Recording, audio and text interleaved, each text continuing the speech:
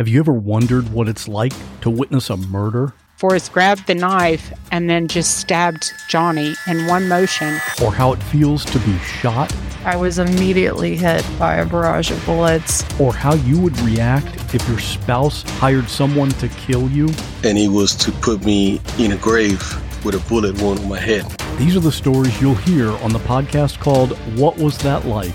True stories told by the actual person who went through it. You'll hear from a stalking victim. Came back upstairs, and when I came back and turned the corner into my room, I saw him standing there. You'll hear from a man who was kidnapped and tortured. I would do anything, say anything, to simply get away. And you'll hear actual 911 calls. Take a deep breath. Oh my God! Take a deep breath. Oh my God! Take a deep Oh my God! Real people in unreal situations. Search for What Was That Like on any podcast app or at whatwasthatlike.com. Hey, Fruit Loops Pod Squad. We were unable to record this week due to some personal issues, so we are releasing another patron episode. This one is Wendy's telling of the Good Friday killings. The subjects of our patron bonus episodes are not always serial killers of color, and that is true about this episode. Also, we were still working on some sound issues when we recorded this episode, so the sound quality is not great, and for that, we apologize. We will have a new episode out for you next week before we take our winter break, and then we will be back in 2020. With all that said, let's get on with the show. This podcast contains adult themes and language, and some of the things that we discuss may be disturbing to some listeners. In this podcast, we discuss sexual assault, torture, race, and murder. Listener discretion is advised.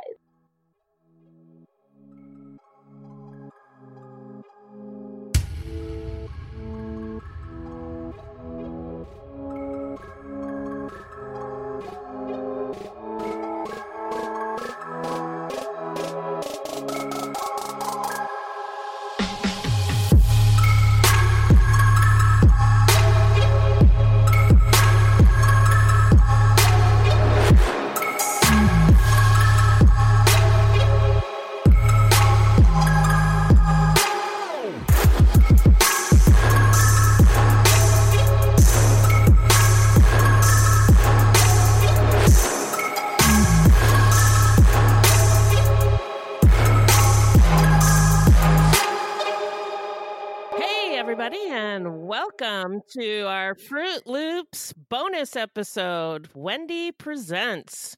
And who are we talking about today, Wendy? Today, we are talking about the Good Friday killings, which were committed by, two white dudes. Their names aren't important, but we'll get into it in a bit. I actually don't know anything about this case, so this is exciting. Okay. The idea behind these episodes, we're going to do a series of Wendy Presents and Beth Presents, is Wendy's going to tell me a story about a crime that I don't know about, and then on another episode, I'll tell her about a crime that she doesn't know about. So, yay! Take it away, Wendy. You are so just... you are just on today. As the great Marianne Williamson would say, Marianne Williamson, presidential runner. That crazy lady. I love her. I can't get enough. But she's like, girlfriend, you're so on. And that's you. So as Beth said, this is a bonus episode. This is exclusively for our Podbean patrons and our Patreons. And Fruit Loops Podcast is a podcast about true crimes committed by people of color as it relates to people of color. And Wendy Presents is where I dial up my buddy Beth, aka the OG of true crime, and tell her a true crime tale. So Beth, are you ready? I'm ready. I'm so ready. Okay. I'm very excited for this. Oh my God. You should have zero expectations for like quality and thoroughness. Okay. Okay. So, I just want somebody to tell me a story. Okay. So get ready. Buckle up. So I'm Wendy. She's Beth. We're not journalists, investigators, or psychologists, just a couple of gals interested in true crime. Also, the opinions expressed in this podcast are just that. Basically, our opinions. So please send any questions or comments to fruitloopspod@gmail.com or leave us a voicemail at 602-935-6294 and we may feature it on a future episode. If you're listening to this on Podbean or Patreon, you get first dibs on this episode. Woo-hoo! So, Beth, you already asked me who we were talking about today, and I said a very half-assed answer because he caught me off guard. But today, we are talking about the Good Friday killings, and that is the case when two white guys who on Black Friday went on a shooting spree in predominantly Black neighborhoods, killing Black people. Isn't that interesting? Whoa, on Black Friday, crazy. They killed Black people. Yeah. And the spree came on the anniversary of the death of one of the killers' dads. His father was killed by an African-American man, and they ended up killing 3 Black people, and 2 others were wounded. So they shot 5 people in total. Only 3 died and 2 survived. Wow. And the killers, crazy. Ask me any questions throughout. I'm excited about this conversation. Okay. So Alvin Lee Watts and Jacob Carl England were the 2 perps. And again, they're 2 white dudes who on April 6th, 2012, committed several shootings that resulted in a handful of injured and a handful of people murdered. And it turns out that England is actually part Native American, which I thought was really fascinating about this story. So they only killed people on one night, and then they were arrested 2 days later. Okay. So now I'm going to get into the setting. So this all took place in Tulsa, Oklahoma. Oklahoma is situated on the Arkansas River between the Osage Hills and the foothills of the Ozark Mountains in northeast Oklahoma, a region of the state known as Green Country, considered the cultural and arts center of Oklahoma. The area where I've never been. Have you? Did not know they had one. I've been through Oklahoma, but haven't been to that art center. No. Okay, well, the area where Tulsa now exists was considered Indian territory when it was first formally settled by the Lochapaca Indian tribe and the Creek Indian tribe in 1836. The tribe was reminded of the Trail of Tears survivors on the bend in the river and their previous Creek Council oak tree back in the Palisi, Alabama area. I was going to ask if it was part of the Trail of Tears. Yeah, it was. And I guess maybe I should have put a Trail of Tears things in here. But anyway, off the rip, President Andrew Jackson, you know, the one they say that 45 reminds everybody of, he was like, get all these Native Americans out of here so we can get some white people some land over there, and made thousands of Native Americans leave their homes and walk on foot to go west. And many people died, women, children, men, and it's a stain on the American history quilt. Anyway, so they decided that they were going to name this new settlement Palasi, meaning old town in the Creek language, which later became Tulsa, because white people just decide that they don't like something and are going to rename it. Anyway, many may not also know this about Tulsa, but it has an area referred to as Greenwood, which was considered the first Black Wall Street after Reconstruction in the United States. And this is where there were many Black businesses. There were wealthy-ass Black people. Like, the whole town was full of Oprahs. And one person even had his own plane. Wow. It's pretty awesome when you hear a qualified person tell the story. I think we talked about this in one of the episodes. This is all coming back. I think we have too. Yeah. And there were actually a lot of communities like this across the United States after Reconstruction, where Black people we're just going to build our own communities. We're going to have our own doctors. We're going to have our own lawyers. We're going to have our own businesses. And we're just going to support each other and keep all of our money in our community. And the communities grew and prospered. But boy, oh boy, guess who didn't like it? The Klan. White people. Yeah, the Ku Klux Klan was not very happy about this. So in 1921, they bombed the shit out of it and killed hundreds of people. It's very sad, very sad. Yeah. And I've heard actually accounts of people who were there and talking about how just terrified they were. Yeah. Anyway, it's awful. So Tulsa had race issues really since the beginning. Really all of America. On, Yeah. Like all of America, but they never really dealt with. And according to the 2010 census, Tulsa has approximately 392 residents. 62% of them are white, 16% are Black, and 14% are Latinx, and about 5% are Native American. And I have not spent much time in Oklahoma, as I have said, but it has, in my opinion, a poor history in relation to Native Americans. I also know that Oklahoma has tornadoes and racism. And tornadoes and racism. Yeah, and there's a play called Oklahoma that fucking sucks. Oklahoma, where the wind goes whipping down the plain. Of course, if we have any present listeners and fans, you are definitely excluded from the fuckery in Oklahoma. And I'm sure it's a lovely place, but history has its eyes on you. Ohio is a land of mystery, from missing shipwrecks and lost treasure beneath her surface to strange phenomenon slicing through her skies.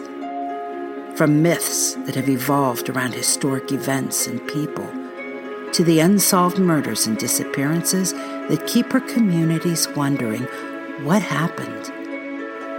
Find Ohio Mysteries on your favorite podcast app, and let's explore the inexplicable. OhioMysteries.com.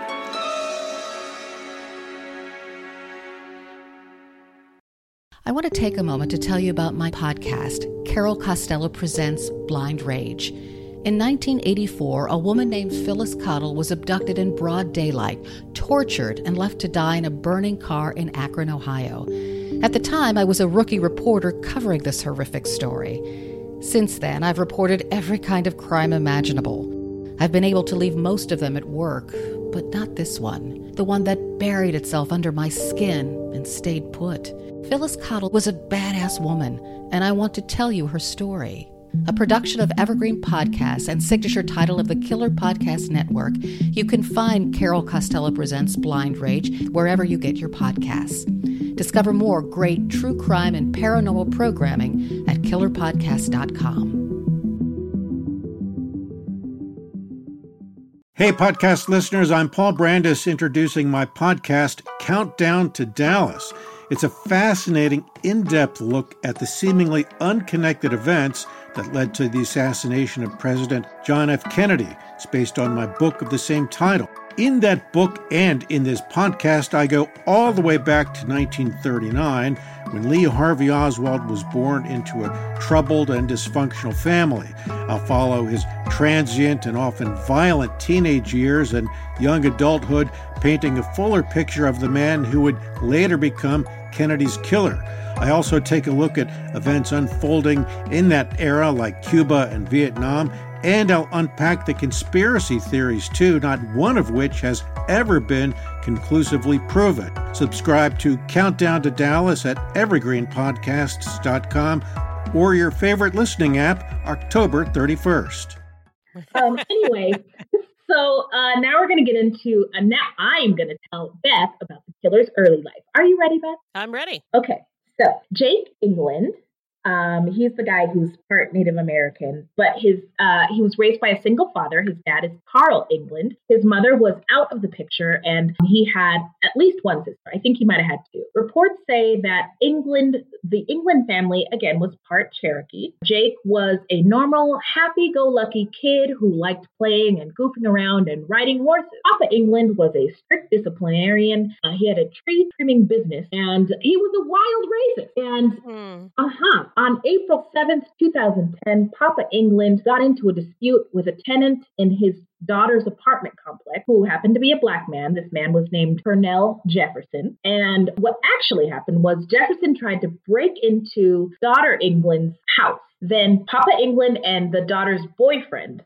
went looking for this black man who tried to break into their house. And they had a confrontation that led to Jefferson, the black guy, defending himself. And he shot Papa England. And if I know anything about dangerous racists, they are not so great with reason or self-control. And right. I wonder if they had maybe just called the police to deal with the break-in, maybe nobody would have died. So they went looking for him. Yes, they went looking for him, which I don't think is uncommon of white racists to do. Like they just take the law into their own hands. And Some of them, yeah. yeah, but I wanted to mention a side note because I was at a mediation this week with an old ass white judge, and he was like, he always tells these courtroom war stories to try to help us all reach a settlement. Like, well, I've seen this happen, I've seen that happen. And he was talking about this case where this big ass black guy got into a fight with a teeny tiny white guy on his own property. So the black guy was on his own lawn, and the words were exchanged, and the black guy punched the white guy and like broke his jaw and injured him. And it went to a civil trial, and the jury awarded the white guy $800,000. Oh my God. And the point of the judge's story was to like message to us that juries are unpredictable. But I was like, that was totally predictable. Yeah, pump the brakes. Well, I said, sir, Your Honor, what was the race of the parties involved and the attorneys and the jurors? And he was like, oh, that doesn't matter. This is the justice system playing out as it should be. And I was like, so he reluctantly told me. And because of the justice system doesn't see race. Get the fuck out of here. But I had to school him that the reason why an all-white Maricopa County jury awarded what they did on that case was because it was a black man, a menacing large black man perpetrating violence on a white guy. And when the black guy's defense was self-defense, and it was on his property. It was on his property, and black people aren't afforded, at least in as far as the justice system is concerned, we're not viewed as humans, especially black men, not viewed as human beings worthy of the right to defend themselves. And that is why the jury awarded that. And he was like, I'd never thought of that. I mean, he had a whole like write-up of the case, and he was like, I wrote it all down here. It was just baffling to me. I had no idea that it was going to be because of his race. And then he was like, he like shook my hand. He was like, thank you so much for letting me know that this is why this happened. This verdict was an anomaly to me. And I was like, wow. Can you please tell all of your friends that this is why this happened? So you don't use this bullshit story again? Anyway. So back to the story. So the black man shot Papa England in the chest, and Papa England died. And the black guy got convicted. His last name was Purnell. He got convicted of murder and is currently in prison. So the guy served time. So the family, in theory, England's family should have been like, justice has been served. But no. Right. The England gentleman was seething the entire time. So reports say the England family, again, is Park Cherokee. Jake was a normal, happy-go-lucky kid. But once his dad died, he dropped out of high school and he took over his father's tree trimming business. But his life sort of fell apart. Right. As I mentioned, Papa England was a wild racist, and Jake's hatred presumably initially was taught by his father. And his hatred just grew and grew and grew. And then to add insult to injury, his fiance, Sharon Wild, she was 24 at the time, she killed herself in front of Jake. Oh my God. Yeah, and they had a 3-month-old son. Oh. So that's very sad. Yeah. So Jake wasn't doing so good. And he has a famous Facebook post. Facebook, I think, took it down, but you can find it anywhere on the internet. But he posted a very racist rant. And his friends were like, bruh, are you okay? No, you're racist, but you're going a little too far here. How is your spirit, Brother Jake? Do you need to be on the prayer list? And so on the 2-year anniversary of his father's death, that's when the rampage began. So England posted on his Facebook page the day before the shootings that he was enraged about the, quote, and I get to say this because I'm black, fucking nigger, quote unquote, who shot and killed his father. And he added it was hard not to go off. And again, his baby mama killed herself in front. And he added it was hard not to go off. He said between that and the loss of his fiance that he was gone in the head. And so that's why his friends were like, are you okay? What's going on? And so his friend Alvin Watts saw this. He's the accomplice who was his Facebook friend. And he went to England and moved in with him and wanted to like be there for him after his fiance's suicide. And even though Jake bragged about hating black people and the fact that he was armed, interestingly, his friends were surprised that he would do something like end up shooting 5 Black people. I, however, am not one bit surprised and can tell you that any Black person who had been in the midst of this young man could have seen this coming a mile away. But and if he had a Black friend, they would have been like, bruh, you all right? Like, what's going on?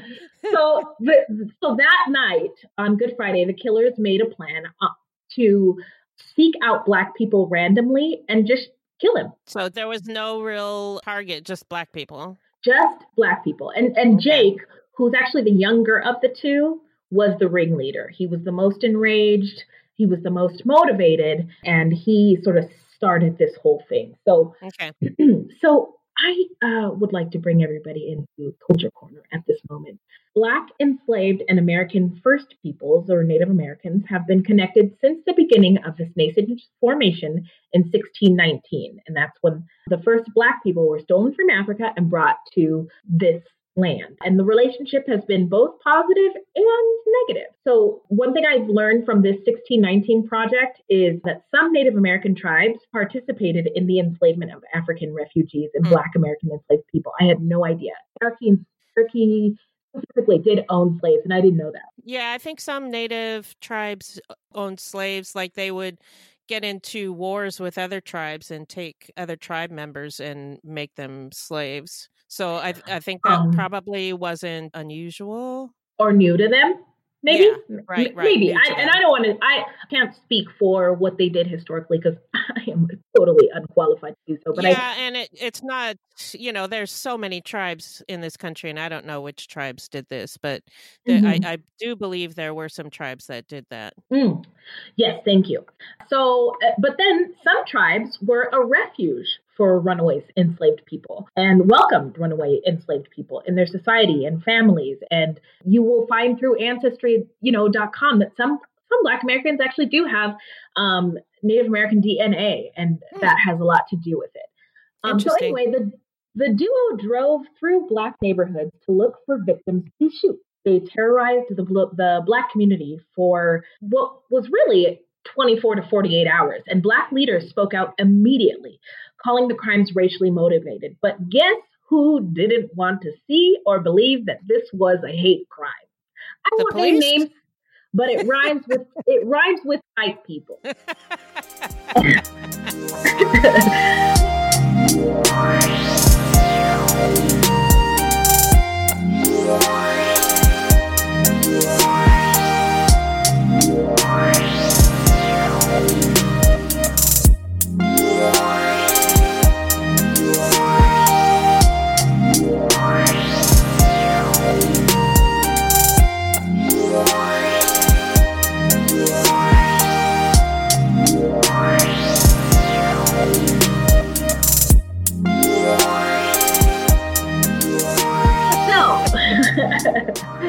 I have another Culture Corner.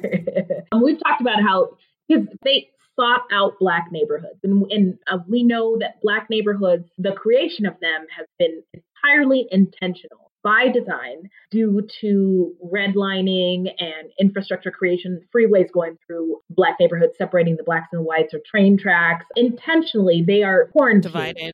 Yes, divided from the rest of society. So when people are like, I just saw this in a lot of articles, they looked for Black neighborhoods. They were easy to find because of deep societal infrastructure settings. Right. So, Beth, are you ready to get into the timeline? I'm ready. Let's go. Okay. So, Splash.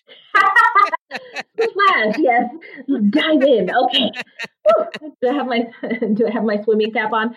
At 1:03 a.m. on April 6, 2012, Tulsa police were called to a home in Tulsa where Denair Fields, she was 49, was found in a yard with gunshot wounds. She was taken to St. John Medical Center where she was pronounced dead. Denair Fields, 49 years old. And this was the only victim that I was able to find like a lot of information on, including her obituary. But she was a petite Black woman who loved going on walks. She did struggle with addiction throughout her life. She stood for justice and she knew the streets very well. She was married to Kenneth Fields, who, by the way, has not forgiven the killers. She also liked to play bones with her neighbors. And do you know what bones is, Beth? Is it a dice game?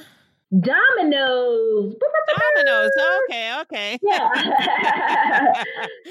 So let me get into another culture corner for you. So Bones is a game black and brown people play to pass the time at parties, etc., etc. My grandpa showed all of his granddaughters how to play. So I know how to play Bones, but I am terrible at it. So is Bones is a game that you play with dominoes? Yes. Because I've played dominoes before, but there's different ways to play it. So is Bones one of the ways that you play it? That's how people of color play it. So to score, and I don't know how whites play dominoes. I've never seen it before. So we used to play it on camping trips. Oh, well, so every time you have to score in multiples of 5. Is that how you guys play? You know what? I don't remember. There was a couple of different games we played. One of them was called Mexican Train. Whoa! Whoa! Put the problematic siren on.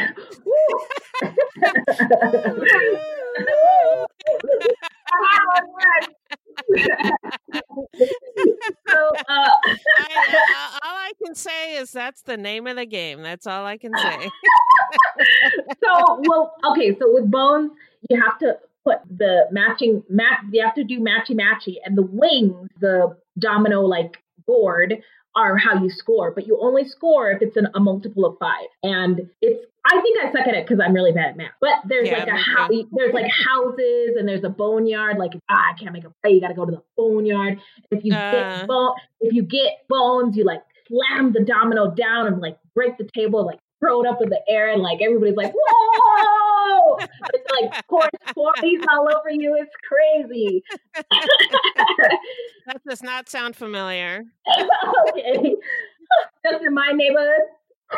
We played dominoes with tea and cookies, and there was no screaming. No, just kidding.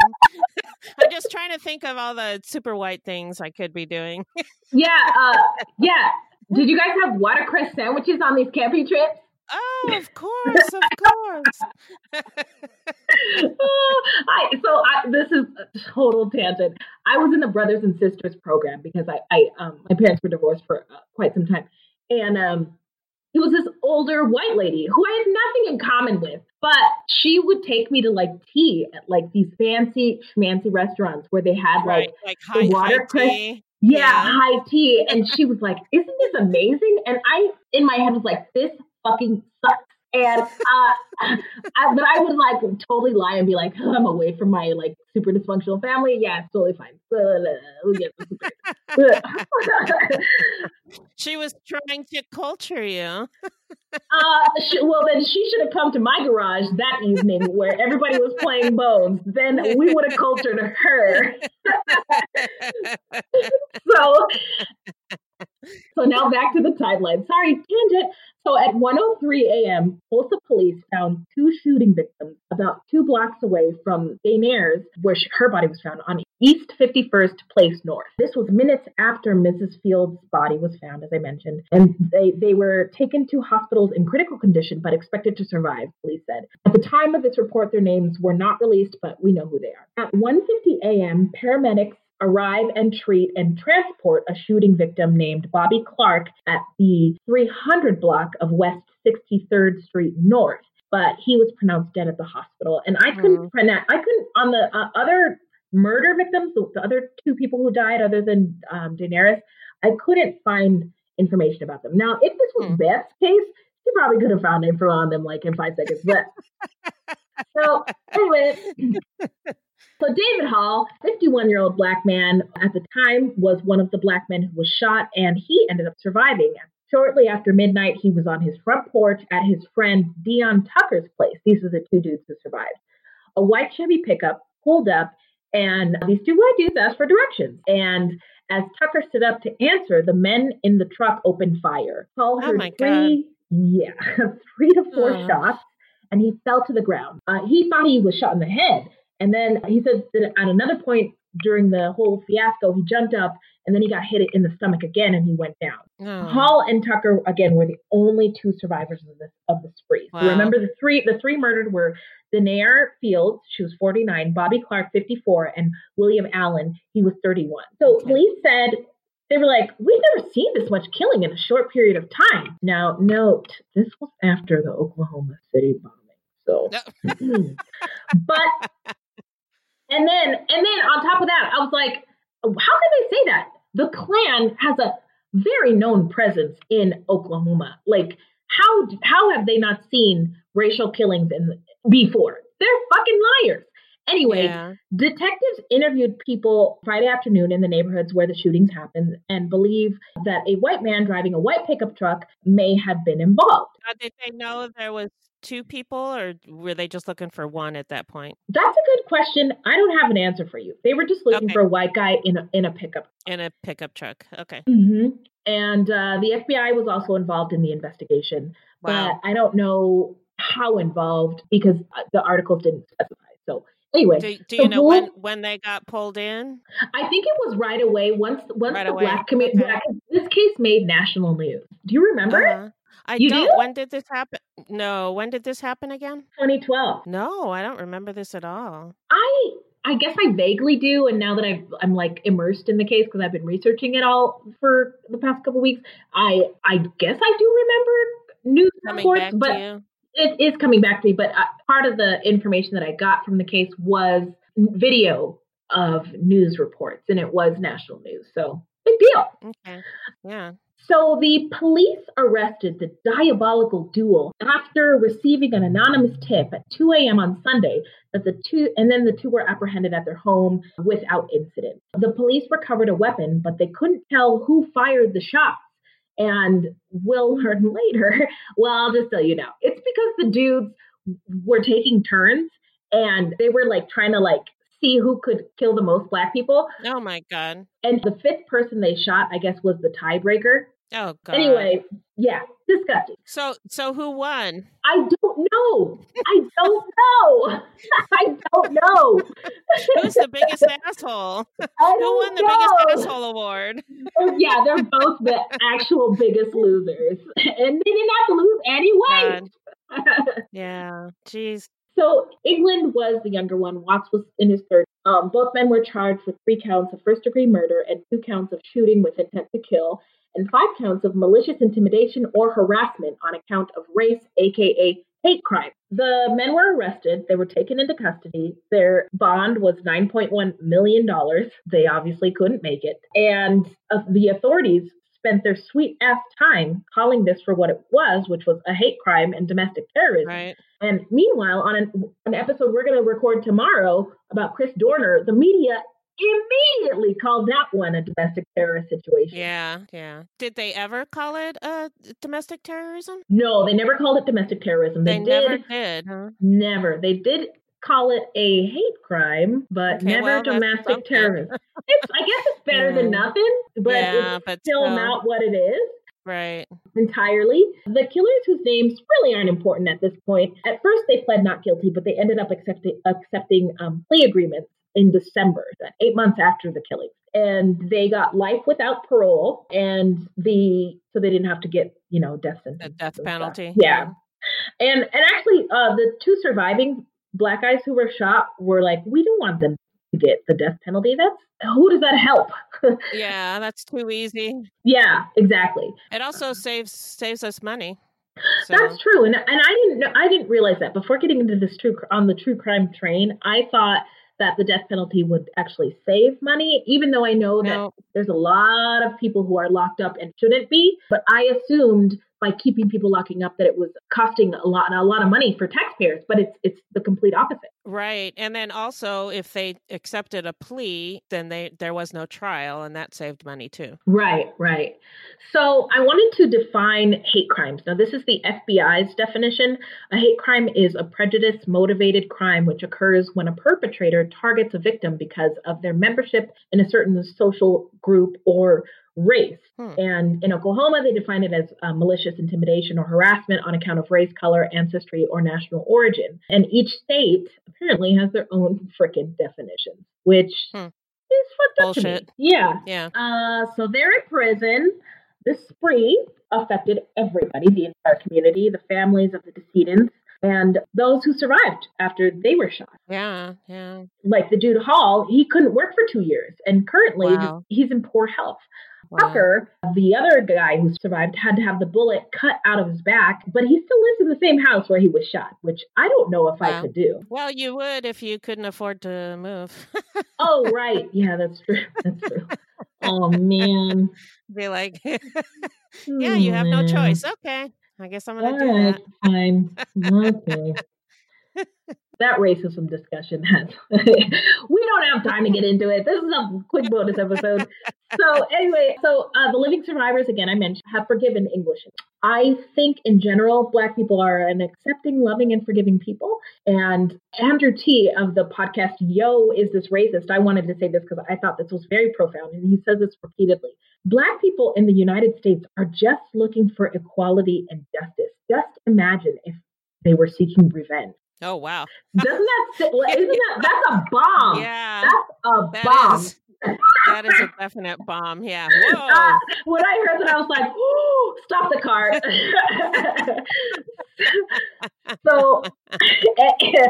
So a family friend of English, her name is Susan Evanstar, and she's trash, and we'll get into why. She was like, if anybody is trying to say that this is a racial situation, they've just got things confused. She was like, England is Cherokee Indian. He didn't care what your color was. He wasn't a racist. This wasn't a racist thing. Which to that I say, Miss Evanstar, you are trash. And the mere fact that you are not able to see the deadly oppression that this man was capable of and perpetrated on 5 victims of color is a problem and shows just how racist you yourself might be, ma'am. We said before on Fruit Loops that you can argue that anyone and everyone is capable of racism and doing racist things. But the ones who get the most benefit are the ones who created the very notion of race, which is white people and white adjacent people, which is what I would call English, even though he has Native American ancestry.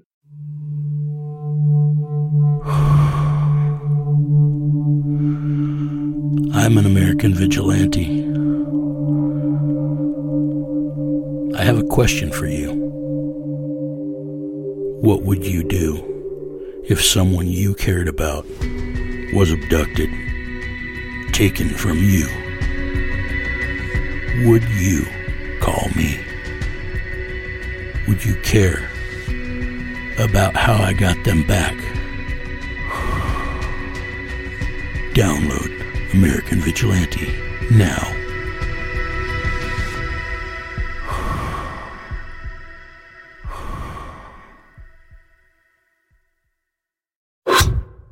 So when the scammer uses the hypnotic method of building rapport, then they create dysfunctional, delusional reality. That's how a scam begins, convincing the mark that it makes perfect sense to hand over their money to a con artist. The Scams and Cons podcast tells you how scams are run. You'll hear how people are convinced to buy fake art, buy machines that print money, or steal your house. I get a phone call from my wife, and she let me know that they had decided to move all our stuff out. I could no longer do anything about it except go through an eviction. And you'll hear it from the experts, people who run the cons. So we go to your bank, you go in and get $6,000 cash, give us each $3,000, we give you this. You go home, and what you find out is cut up newspaper. It's fun to know how the trick is done, and that's what Scams and Cons is all about. Listen at scamsandcons.com or wherever fine podcasts are found. Have you seen pictures of him? Yeah. And does he look like totally white? No, he doesn't. He doesn't look totally white. Oh, he doesn't? No, really? I didn't think so. I saw him and I was like, what's he got in there? What's going on in that DNA? He's a little brown, huh? He's a little bit brown, yeah. But I guess England was very torn up about it. He felt very bad, and he wrote a letter to the victims' families and to the community apologizing for attacking innocent people. And during his sentencing, he made eye contact with the family members, and he read them a letter. And he stated in it that he was sorry that these innocent people got caught up in his chaotic, self-destructive downward spiral. Watts didn't say a word during sentencing. Wow. Rob Nye was England's attorney, and he said his client had tremendous remorse for what happened. He offered an apology to the, entire community, and the attorney thought he meant it. And I guess he thinks about this every day of his life, whatever. So they're all locked up. Whatever. And in this case, the justice system did work. So before I get into my takeaways, do you have any, or do you want me to go first? You go first.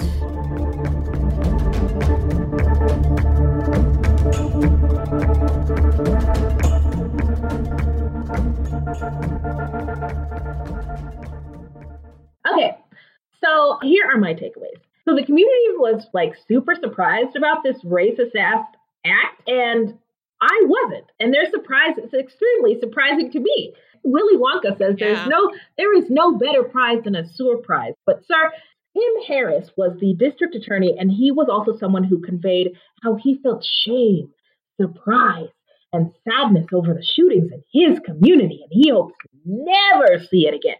But I was watching his press conference wondering, like, how many times has this white guy used the N-word or any other hateful, ignorant language to anyone who wasn't like him in the past 6 months to a year?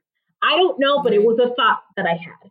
And the attorneys for the perps tried to get the venue changed from Tulsa, which was, I kind of mentioned earlier, as far as Oklahoma goes, a more diverse place, to somewhere far removed from Tulsa, like Pawnee County is where they tried to move it. Now, their attorney didn't say this out loud, but we know why. I have never been to Oklahoma, as I've said numerous times throughout this podcast, but shout out to Crystal, and she is one of the hosts of my favorite podcast, which is The Read, and it's about Black culture. But she is from Oklahoma, and she talks about how racist the state is in general, but how she grew up in Tulsa, and her dad's an attorney, and she was privileged in that she was educated and had both parents and wasn't poor, and she's queer, and she had queer Black friends around her. So my impression is that Tulsa, as far as Oklahoma goes, is more diverse than we think. But racism is still very present there. And for me, also, I was disappointed that I couldn't find as much information as I wanted to about the victims when I went to Alicia. And again, Beth could probably find she could probably find their social security numbers in 5 seconds. But I don't know about that. I think the most surprising thing was that one of the men involved is Native American, and this is Fruit Loops, a podcast about serial killers of color. And I went into this not knowing that one of them was part Native. Yeah, so that was interesting. So what do you think? Yeah, that surprised me too, in that he didn't look like a white guy, because I assumed if he was friends with the other guy who was a total racist, that he would look white. Right. So what do you think was the motivation, Watt's motivation? Did you find anything about that? I didn't find anything about that, but Watts was a friend of English. And Watts is a Lily. Like, me and my husband always joke about, like, serial killers, how they have 3 names. And this guy, his middle, he has a first, middle, and last name, which we all do, but nobody uses it. And with serial killers, they do. Right. And when you see the picture next to the 3 names, you're like, oh yeah, that guy's a serial killer. And when you look at his mugshot, his mugshot to me appeared like it wasn't like he was incapable of hating people of color and doing bad things to them. And I shouldn't say that out loud, but that was my impression. He just looked like a regular white guy who maybe did the occasional meth on the weekends, you know, that kind of thing. Yeah. I was wondering if he maybe resented the fact that he was part Cherokee or something like that. And English, angry. the native guy. The native guy. You're talking about the native guy. Oh, okay. So the native guy was, I thought he was actually kind of handsome, healthy looking. I know he had a rough recent go about things, but I really just think it was being angry about his father's life being taken by a Black person. It's a horrible, horrible case. I mean, just the idea of these guys just coming through the neighborhoods and shooting people, it's kind of like the Phoenix shooters. Oh, yeah. I was so scared. Really? When that was happening. Yeah, because it was so random. Right. And it was at the same time as Godot, too. So it was like, nobody was safe. Yeah, but I wasn't as scared of the baseline killer as I was of the shooters because I don't know. It just seems so random. You could be walking down the street and somebody just shoots you. Whereas, if you were attacked by Godot, I don't know. It seemed like there were things you could do to make yourself safer, but it didn't seem like that with the shooters. Like you're just sitting on your front porch with your friend, knocking back a couple of beers, and these guys come and shoot you. It's just scary. Yeah. I'm just minding my beeswax, playing bones, drinking an old English, and this motherfucker comes up asking for directions and then shoots me? Yeah, and you get up to give him directions because you're a nice guy. A nice guy. These guys were. Yeah, that is a good point. These Black people who they hated so much were displaying kindness to them, and they still shot him. Yeah, that is a really good observation. Thank you, Beth.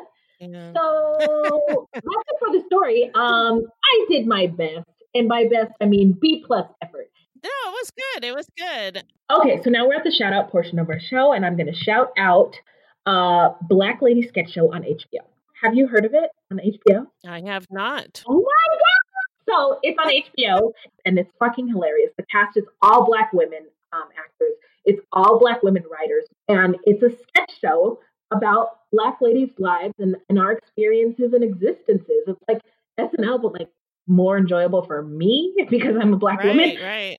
And there are amazing cameos by like Angela Bassett, Loretta Devine, doing drugs. David Alan Grier from SNL and all the things, and Issa Rae from HBO's Insecure. And my favorite sketch was the one where there was this Black lady who was a spy, and she was the most successful spy because the world she was just invisible to the world. Everybody ignored her. Everybody ignored her. So she got away with everything: assassinations, thefts, stealing the cheat codes, the nuclear codes. Oh my gosh. That's so funny. I was like, oh my God, that's my experience. Well, it sounds like I'm going to have to sign up for HBO again. Yeah, it is so funny. Now, normally we get into news, but I don't have any because I don't feel like it. Yeah, that's okay. We don't have to do that on bonus episodes. Okay. So I'm going to tell you guys where you can find us. So our website is FruitLoopsPod.com. Our Facebook page is FruitLoopsPod, and our discussion group is FruitLoopsPod Discussion on Facebook. We're also on Twitter and Instagram at FruitLoopsPod, and our links to the sources of this episode will be in our footnotes. If you want to support the show, you can give us a donation on the Cash App, or you can become a monthly patron through our Podbean patron page. This will help us pay for things like our website and pod hosting. There's no minimum and no commitment. Even $1 would help. We also have merch on our website. Mom, please buy a mug at fruitloopspod.com/merch. This is a bonus podcast, and new episodes drop every, I don't know. So until next time, look alive, guys. It's crazy out there.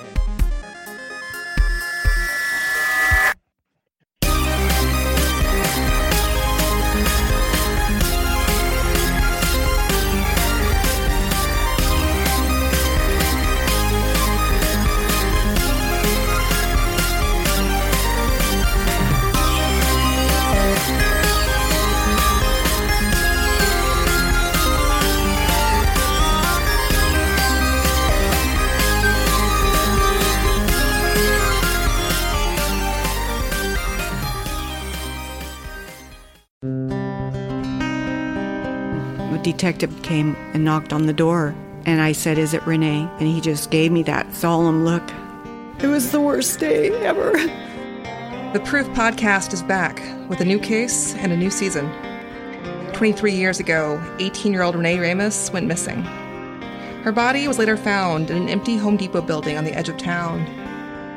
I don't think that they arrested the right people. It's about time somebody's trying to do something. She had a black eye about 2 weeks before she was murdered. They are involved. They definitely had her body and her backpack. You know people are going to judge you, right? Of course. They're judging me now. They've been judging me damn near my whole life. You can listen now to Season 2 of Proof, wherever you get your podcasts. and follow along with us as we reinvestigate the murder at the warehouse. I have to ask, did you kill Renee? Hello, this is Gary Chahot welcoming you to check out the French History Podcast. Our main show covers the history of France from the first humans until present. If you liked Mike Duncan's The History of Rome and wanted a similar program covering the land of beauty, culture, and love, we are exactly that. We also host world-renowned scholars who have delivered guest episodes on their specialties, including 18th century pirates, revolutionary booksellers in 20th century Paris, the special friendship between the Marquis de Lafayette and Thomas Jefferson, and numerous others. Learn what you love and listen to the French History Podcast today.